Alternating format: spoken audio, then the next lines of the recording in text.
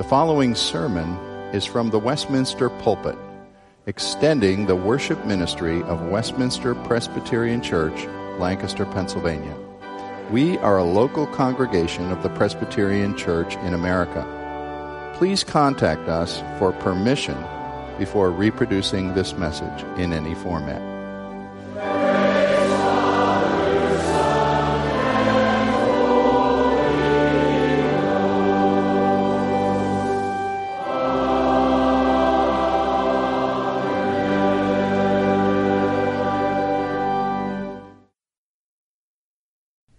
Turn with me to the Gospel of Mark, where we're in the second sermon from our series that Pastor York began last week.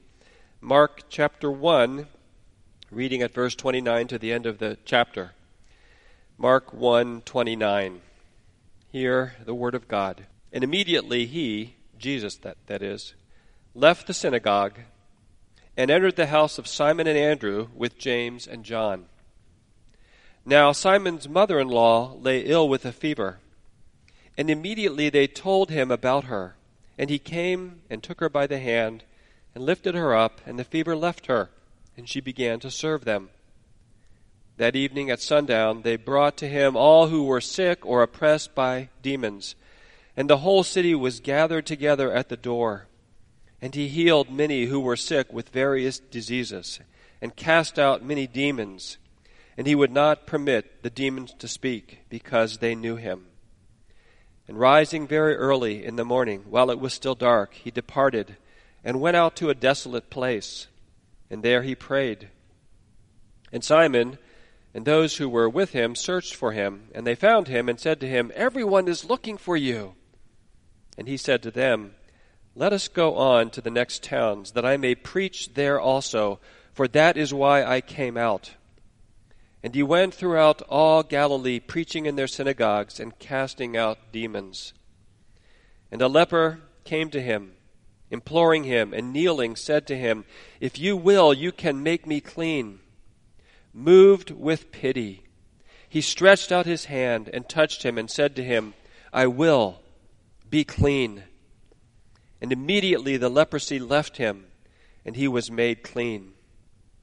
And Jesus sternly charged him and sent him away at once and said to him, "See that you say nothing to anyone, but go, show yourself to the priest and offer for your cleansing what Moses commanded for a proof to them." But he went out and began to talk freely about it and to spread the news, so that Jesus could no longer openly enter a town, but was out in desolate places, and people were coming to him from every quarter. This is the word of God. May God add his blessing to the reading and hearing of his word. Wouldn't it have been something to be part of this amazing beginning of the ministry of Jesus of Nazareth? To see these wondrous signs and miracles of healing and casting out demons, and to see Jesus Christ preaching the good news of the kingdom of God, calling people to repent, to turn from their sinful lifestyles, and to believe in God, to believe in him, to trust in him as their Savior and Lord. This first chapter in Mark is like a whirlwind when you read through it. You just go from one brief episode to the next, described with a very economy of words, as we find in the Gospel of Mark. But Jesus just breaks onto the scene, and his ministry, his public ministry begins, and the kingdom of God clearly is breaking into history. These glimpses of Jesus' ministry here before us this evening in the second half of chapter 1 show the evidence of the kingdom of God coming. And this kingdom of God, this reign, this rule of God breaking into people's hearts and lives, both in outward manifestations and the miracles, and in people being called to follow Jesus Christ in the way of belief and discipleship. I would like to break our study into three main points and then see three applications as well as we look at this series of incidents in Jesus' ministry. The first point is this: the power and glory of Jesus Christ is revealed in his miracles. And in our section this evening, we see miracles of healing, and we also have seen throughout chapter 1 the miracle of casting out demons. Pastor York looked at that last time. And Scripture clearly distinguishes between the two of those. But think with me briefly here that Jesus performed miracles. I know that most of you know that well. Most people know that. Miracles had a specific purpose. Yes, they were deeds of pity and compassion. Yes, they were very much in keeping with the salvation Jesus preached. But also they had the very specific purpose of testifying to the truthfulness of Jesus' teaching, of what he preached. We saw last time that the people were amazed at Jesus' authority and how he taught. It was astounding to them. But here we see as well that they very much understand that the miracles verify that what he taught and preached is the truth from God. In a sense, we might say that miracles are demonstrations of the salvation Jesus Christ brought in a very tangible, we might say earthly way. The healing of diseases, the release of demon-possessed people from their demons. Both of these show and demonstrate the more fundamental, we would say, spiritual healing and spiritual restoration that Jesus Christ brings to people by forgiving them of their sins and giving them eternal life. As it were, it's an outward manifestation of what salvation is when it comes to a person's heart and life. Here we see this demonstrated in our text in two different episodes. I would like to briefly consider these. One is Simon's mother-in-law. We see that in verses 29 through 34. Here they were, and here Jesus' name isn't even used as this section is introduced. He's just called he, and immediately he, Jesus, left the synagogue. They've been in Capernaum, and now they enter Simon Peter's house. And Simon's mother-in-law lay ill with a fever. In those days, a fever wasn't thought to be kind of a symptom of what could be a variety of sicknesses. A fever was thought to be, in a sense, a sickness in and of itself. They tell Jesus about her, and he takes her by the hand, lifted her up, and the fever left her, and she began to serve them. What an act of compassion. And as I said, a picture of the gospel's power. Jesus restores her to health. He restores her, as it were, to what she was meant to be. He restored order and purpose to her life, you would say. And immediately, Mark records that she begins to serve others. In fact, this one glimpse of the inbreaking of the kingdom of God in history gives us a picture, we would say, of the final form of God's kingdom in the new heavens and the new earth, where God will restore all things through Jesus Christ, and God will make all things new, and he will wipe away every tear, and he will right every wrong. Simon's mother-in-law being healed is just a down payment, a foretaste of that final glorious state. But then later in our text, in verse 40, a leper came to him, imploring him and kneeling, said to him, "If you will, you can make me clean." It's important that we understand something of the nature of leprosy and what a terrible suffering this would involve. I haven't seen the new Ben-Hur, but I still remember as a child seeing the Charlton Heston version of Ben-Hur, and just as a child thinking, leprosy, what is that? That sounds so terrible. And there's a famous scene in that movie from long ago in which Jesus heals a leper. Leprosy, we're told by Bible scholars, was a term that was used to probably cover a variety of skin diseases, including what we would now call leprosy, or what historically has been called leprosy. But someone with such a disease would not only face the suffering from the terrible condition itself, but would also be designated ceremonially unclean. That designation required isolation.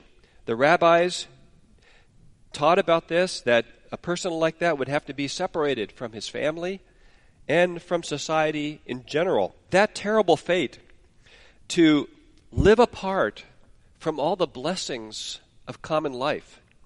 Just think how terrible that would be. Consigned, we might say, to this living death of stigma and rejection and isolation. Really, when you think of it, what a powerful picture of the spiritual reality of the fact that all of us by nature are spiritually unclean because of our sin.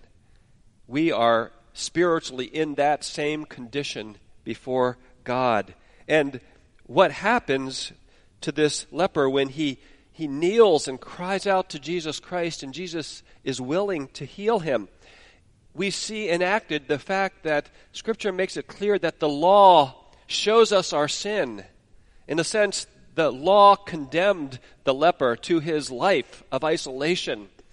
The law, in a sense, judged him and showed what was his case. But the law could not heal him, could only declare him to be unclean. Only Jesus is able to heal the leper, to make him clean again.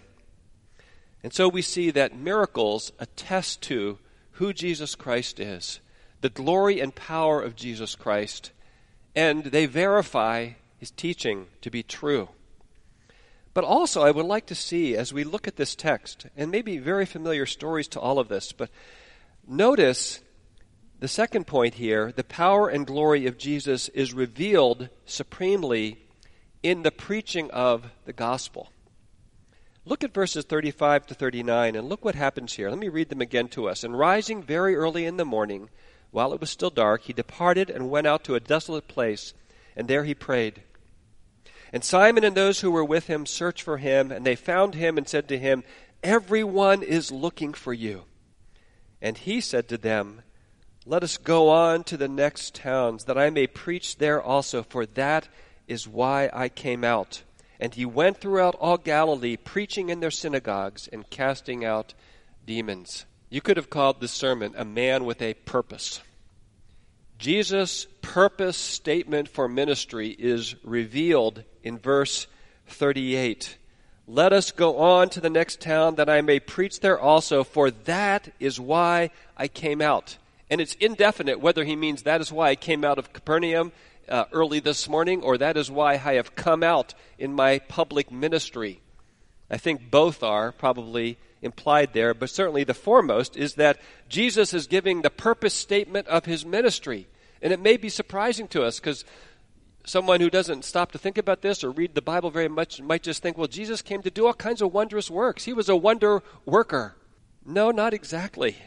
He worked miracles, yes, but clearly we see that miracles were very important, but they were, in a sense, subsidiary to this preaching ministry where Jesus declared the truth of God. Of course, that goes along with just the very essence of Jesus' life, which was to live under the law and to bear our sins on the cross and rise from the dead. He was doing all of that as well.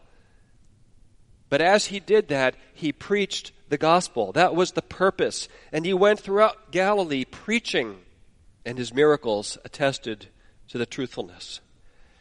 Here in verses 35 to 39, we see Jesus reaffirming the purpose of his ministry as the kingdom of God breaks into history, and he's declaring the rule and the reign of God over people's lives and calling people to submit to him, to believe in him, to entrust themselves to him, to yield to his lordship.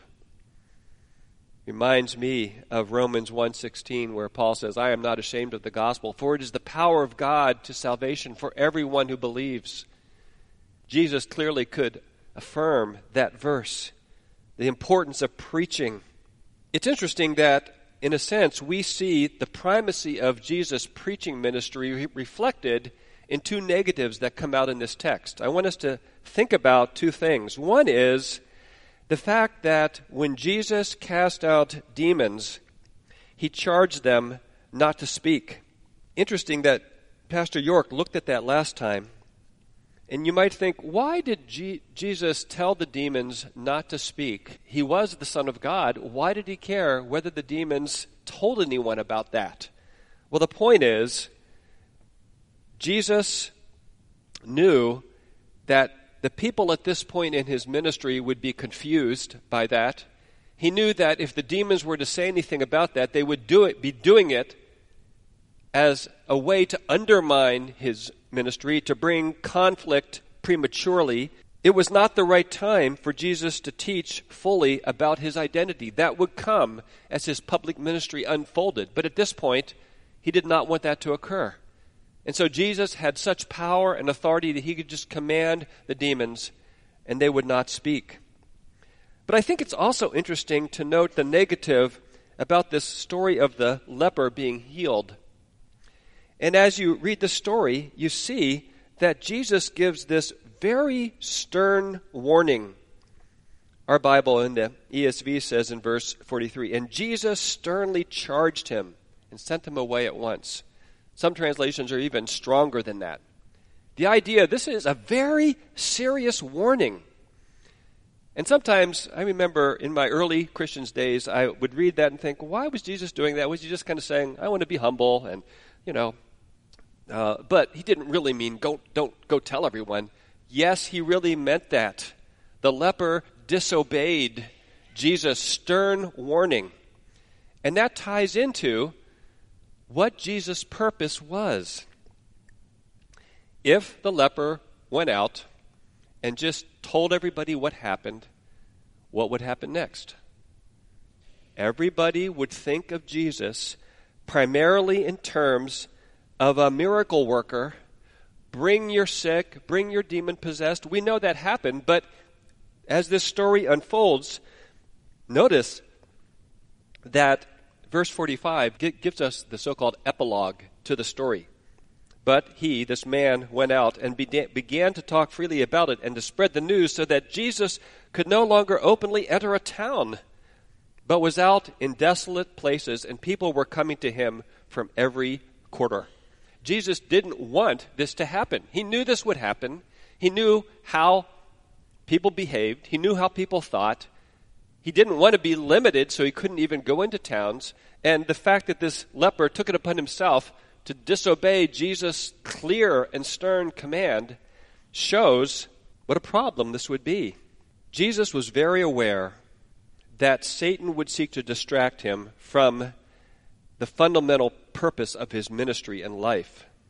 This reality becomes clearer as time goes by, and later in the Gospels we see Jesus condemn Capernaum as a town that by and large rejected him.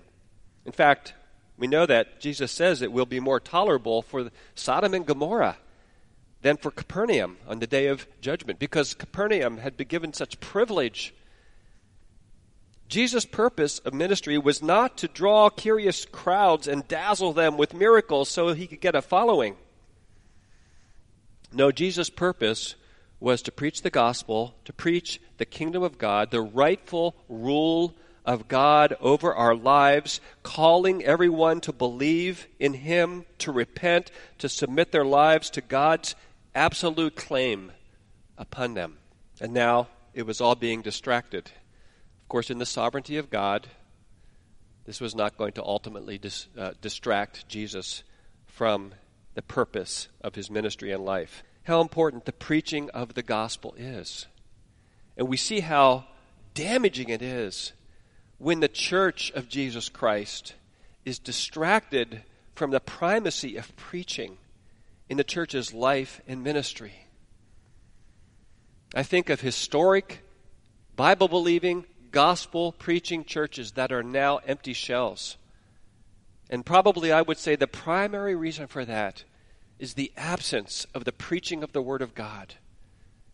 I was reading an article the other day that talked about a church in Reading that in the 1970s had an attendance of 700. And now, last year, the attendance was 70. And now it's usually not even 30. Just in that short span of time, the church is gone. And I had to read that, and I said to Patty, I believe that's because the preaching of the Word of God was abandoned. Our final point is the divine enabling for Jesus to carry out this ministry came through prayer. The divine enabling for Jesus to carry out this public ministry of working miracles and preaching the gospel came through his prayer life, through his communion with his Father. Think about this. Jesus has two natures. He's different from us in this way. He has a human nature and he has a divine nature. The divine nature of Jesus Christ needs no strengthening. The divine nature of Jesus Christ is the omnipotent God. The divine nature of Jesus Christ doesn't need guidance. But the human nature of Jesus Christ needs guidance, needs to learn. As a baby, he, in his human nature, had to learn to speak and say words and all of these things.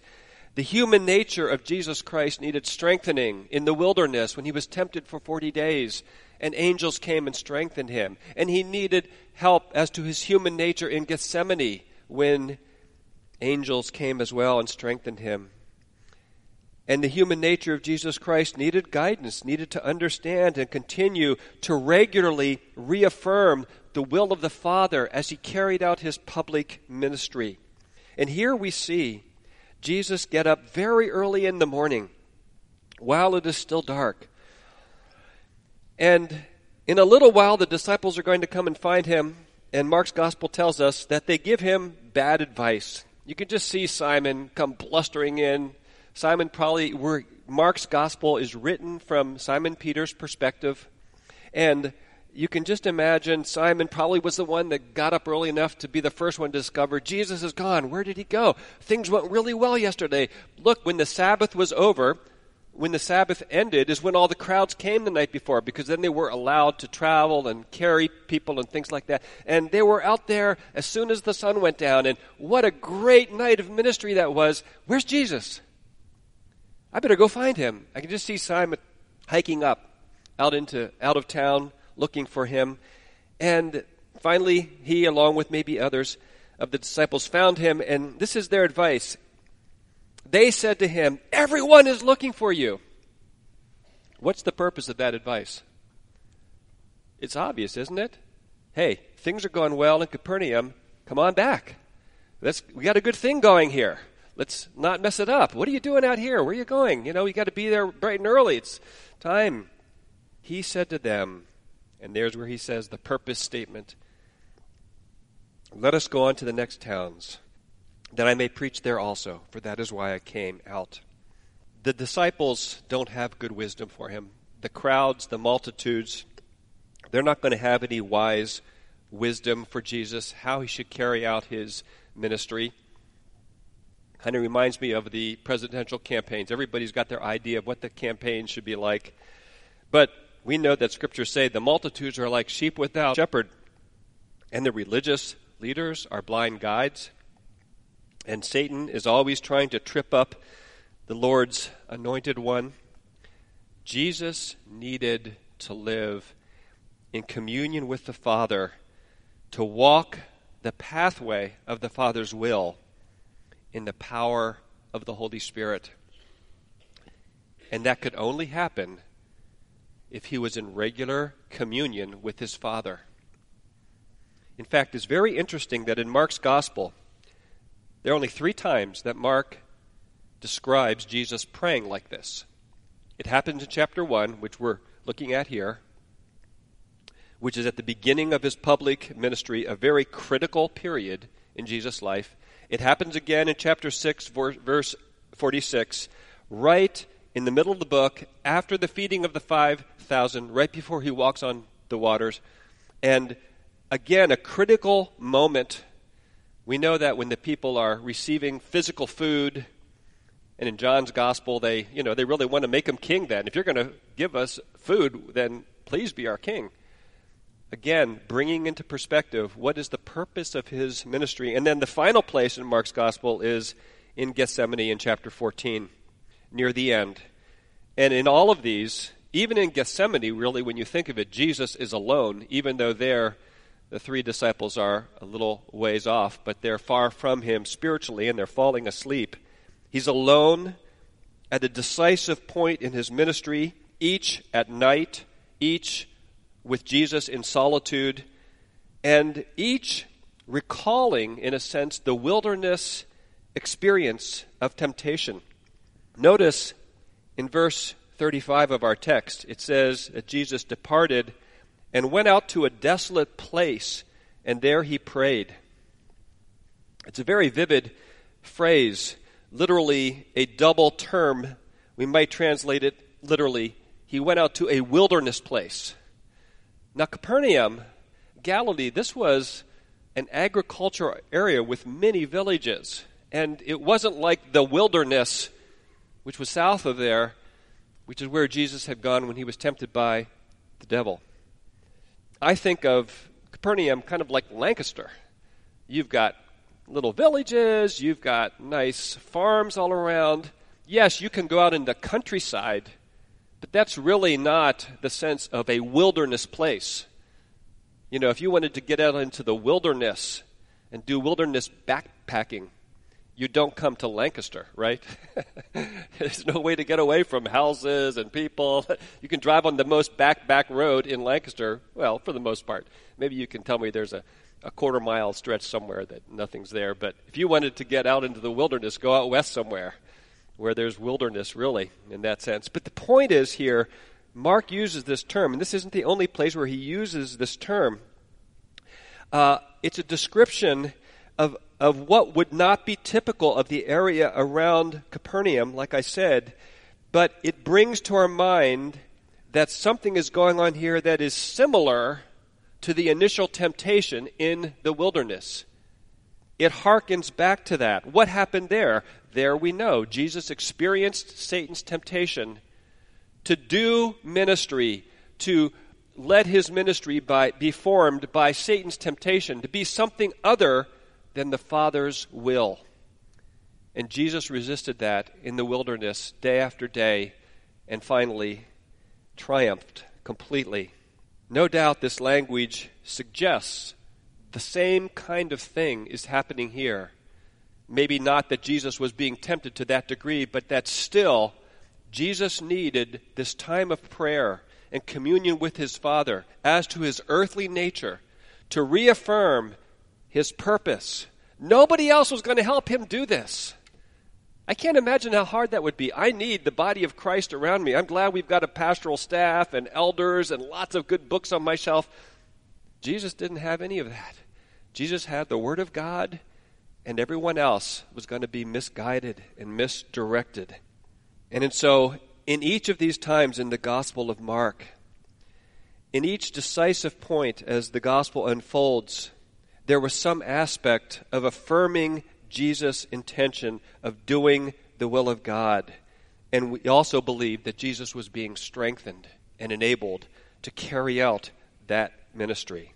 Part of the fundamental nature of prayer, part of the fundamental nature for each of us in communion with God is that in prayer, we again and again align our hearts and minds to the heart and mind of God. We align our hearts to God's will. Prayer is much more than just, we know it said, putting a nickel in the machine and getting something out. It has to do with worship, it has to do with confession and thanksgiving, but also this sense of understanding God's will. Someone just put it this way, clarity of purpose comes from intimacy with the Father. If you want to be focused on God's will in your life, you need to spend time with God. The disciples have this worldly view of success and ministry purpose. Come on, get on with it. Everyone is looking for you. Come, Jesus, and meet your adoring crowds. And Jesus will have nothing of it. No. He went through all Galilee, preaching in their synagogues and casting out demons. And probably Mark abbreviates healing and casting out demons just to casting out demons because that shows more powerfully, in a sense, the breaking in of the kingdom of God and the conflict with the spiritual realm. The mission of the kingdom of God is advanced through the preaching of the gospel. And the power for doing that comes to a life lived in communion with God. Well, I guess you can guess where some of our applications are going to go. Let me just look at 3 of them briefly. 1, give yourself anew to prayer. We've seen something here of how the Son of God himself needed regular communion with his Father. One key element of prayer is essentially a response to God's Word, his written Word. You and I need to be affirming the Word of God in our lives daily, and prayer is to be a part of that. We do not, by our innate instinct in human nature, know the will of God. All you have to do is look at our society to see that. People are committing all kinds of egregious sins against God, and they don't even know it's wrong. They don't have any clue that it's being wrong. We must be constantly filling our minds with the truth of God's Word, and then as we meditate and pray, asking God for his wisdom, we more and more come to understand how all of God's Word, all the promises, all the commands, the character of God, the beauty of Jesus Christ, how all these have application to our lives as we seek to submit to the King and affirm his rule and his will over our lives. So how we need to be praying for God's Word to have its intended effects on all of us. But secondly, a word of application about the gospel, and that is this: if you have not received the good news of the gospel by turning to Jesus Christ, receive him. Here we see in Mark chapter 1 this bursting onto the scene of the King of Kings, this call of the King of Kings, preaching in all the synagogues throughout Galilee, yes, healing the sick, casting out demons. The kingdom of God has come. And with it comes this call to trust this King, this gracious Savior and Lord, to turn from your ways of sin and selfishness and to submit your entire life to this Savior and Lord. Have you done that? Maybe some of you have been hearing the gospel for some time, maybe for many years. Have you bowed before the King of glory and submitted your life to him? Yes, that will take a lifetime to work out in living and growing in Christ, but the entrance to the kingdom comes by receiving the King. And our third application is this: stand in awe of the sinless, glorious, powerful Son of God. We see this great and compassionate Savior here who so thoroughly identified with us in our humanity. What an amazing thing. Here he is with Simon's mother-in-law, with this leper, with people in such need. The divine Son of God become man to identify with us. What an astounding thing. During the Revolutionary War, a loyalist family by the name of Honeymoon, I think that's before anybody used that term for what we use it, but anyway, the Honeymoons lived in the little hamlet of Griggstown near Princeton. John Honeymoon was a cattle dealer and butcher who always seemed to be getting into trouble with the Continental Army in the New Jersey area. A number of times he was brought into custody for some offense, and then he would end up either escaping or being released somehow. He had an Irish wife, and they had 4 children that they were raising in this little town. And being Tories, loyalists to the crown, they faced the anger of their neighbors many times throughout the 8-year war. John was indicted several times for high treason, aiding the enemy. On certain occasions, they faced mobs of neighbors threatening to burn down their house, especially threatening the wife and kids if they didn't produce this traitorous John. And so it was, to the wonder and awe of the whole town and surrounding community, when, in 1783, at the end of the war, General George Washington himself rides up with a party of mounted officers to the town and stopped in front of whose house? John Honeymoon's. And General Washington himself dismounted and walked up to the porch and warmly thanked John for his services to the country during the war. And as it turns out, You might have already known the story. John had volunteered early on in the war to be a part of Washington's secret spy network. And it was necessary that he maintain this loyalist front while managing to get himself captured once in a while so he could give vital information to General Washington. And my point in telling this story is that think of the sense of awe and wonder when General Washington himself came up there. To have Washington himself come to your home to, in a sense, save you, to vindicate your honor and reputation, to stop you from any more danger from what your neighbors might do in trying to burn down your house. It's said that Honeymoon's daughter Jane told the story of that day as long as she lived. Such an amazing thing. Well, Mark's gospel tells us of one greater than George Washington, as much as we respect him. One who came to our earth, you could say, who came to our front porch to save us from our sin. One who came to save us from eternal dishonor and ruin. Love him, adore him, trust him, give him your life, whatever the cost might be. This is your Savior and King. May you be satisfied with him. Let us pray. Father, we do cry out to you. We see the gospel accounts. They're really an old story to many of us. We've read them many, many times. Let them come with newness to our eyes. Let them come with a power to our hearts. Let our lives not be untouched and unchanged by this. Help us to go out into this evening, this week, glorying in Jesus, in his power and authority revealed, in his mercy and compassion to sinners who are certainly in need of salvation. Father, let us have that same spirit. Let us have that same heart. May Jesus be formed in us, and may our hearts be lifted up with joy in what he has done.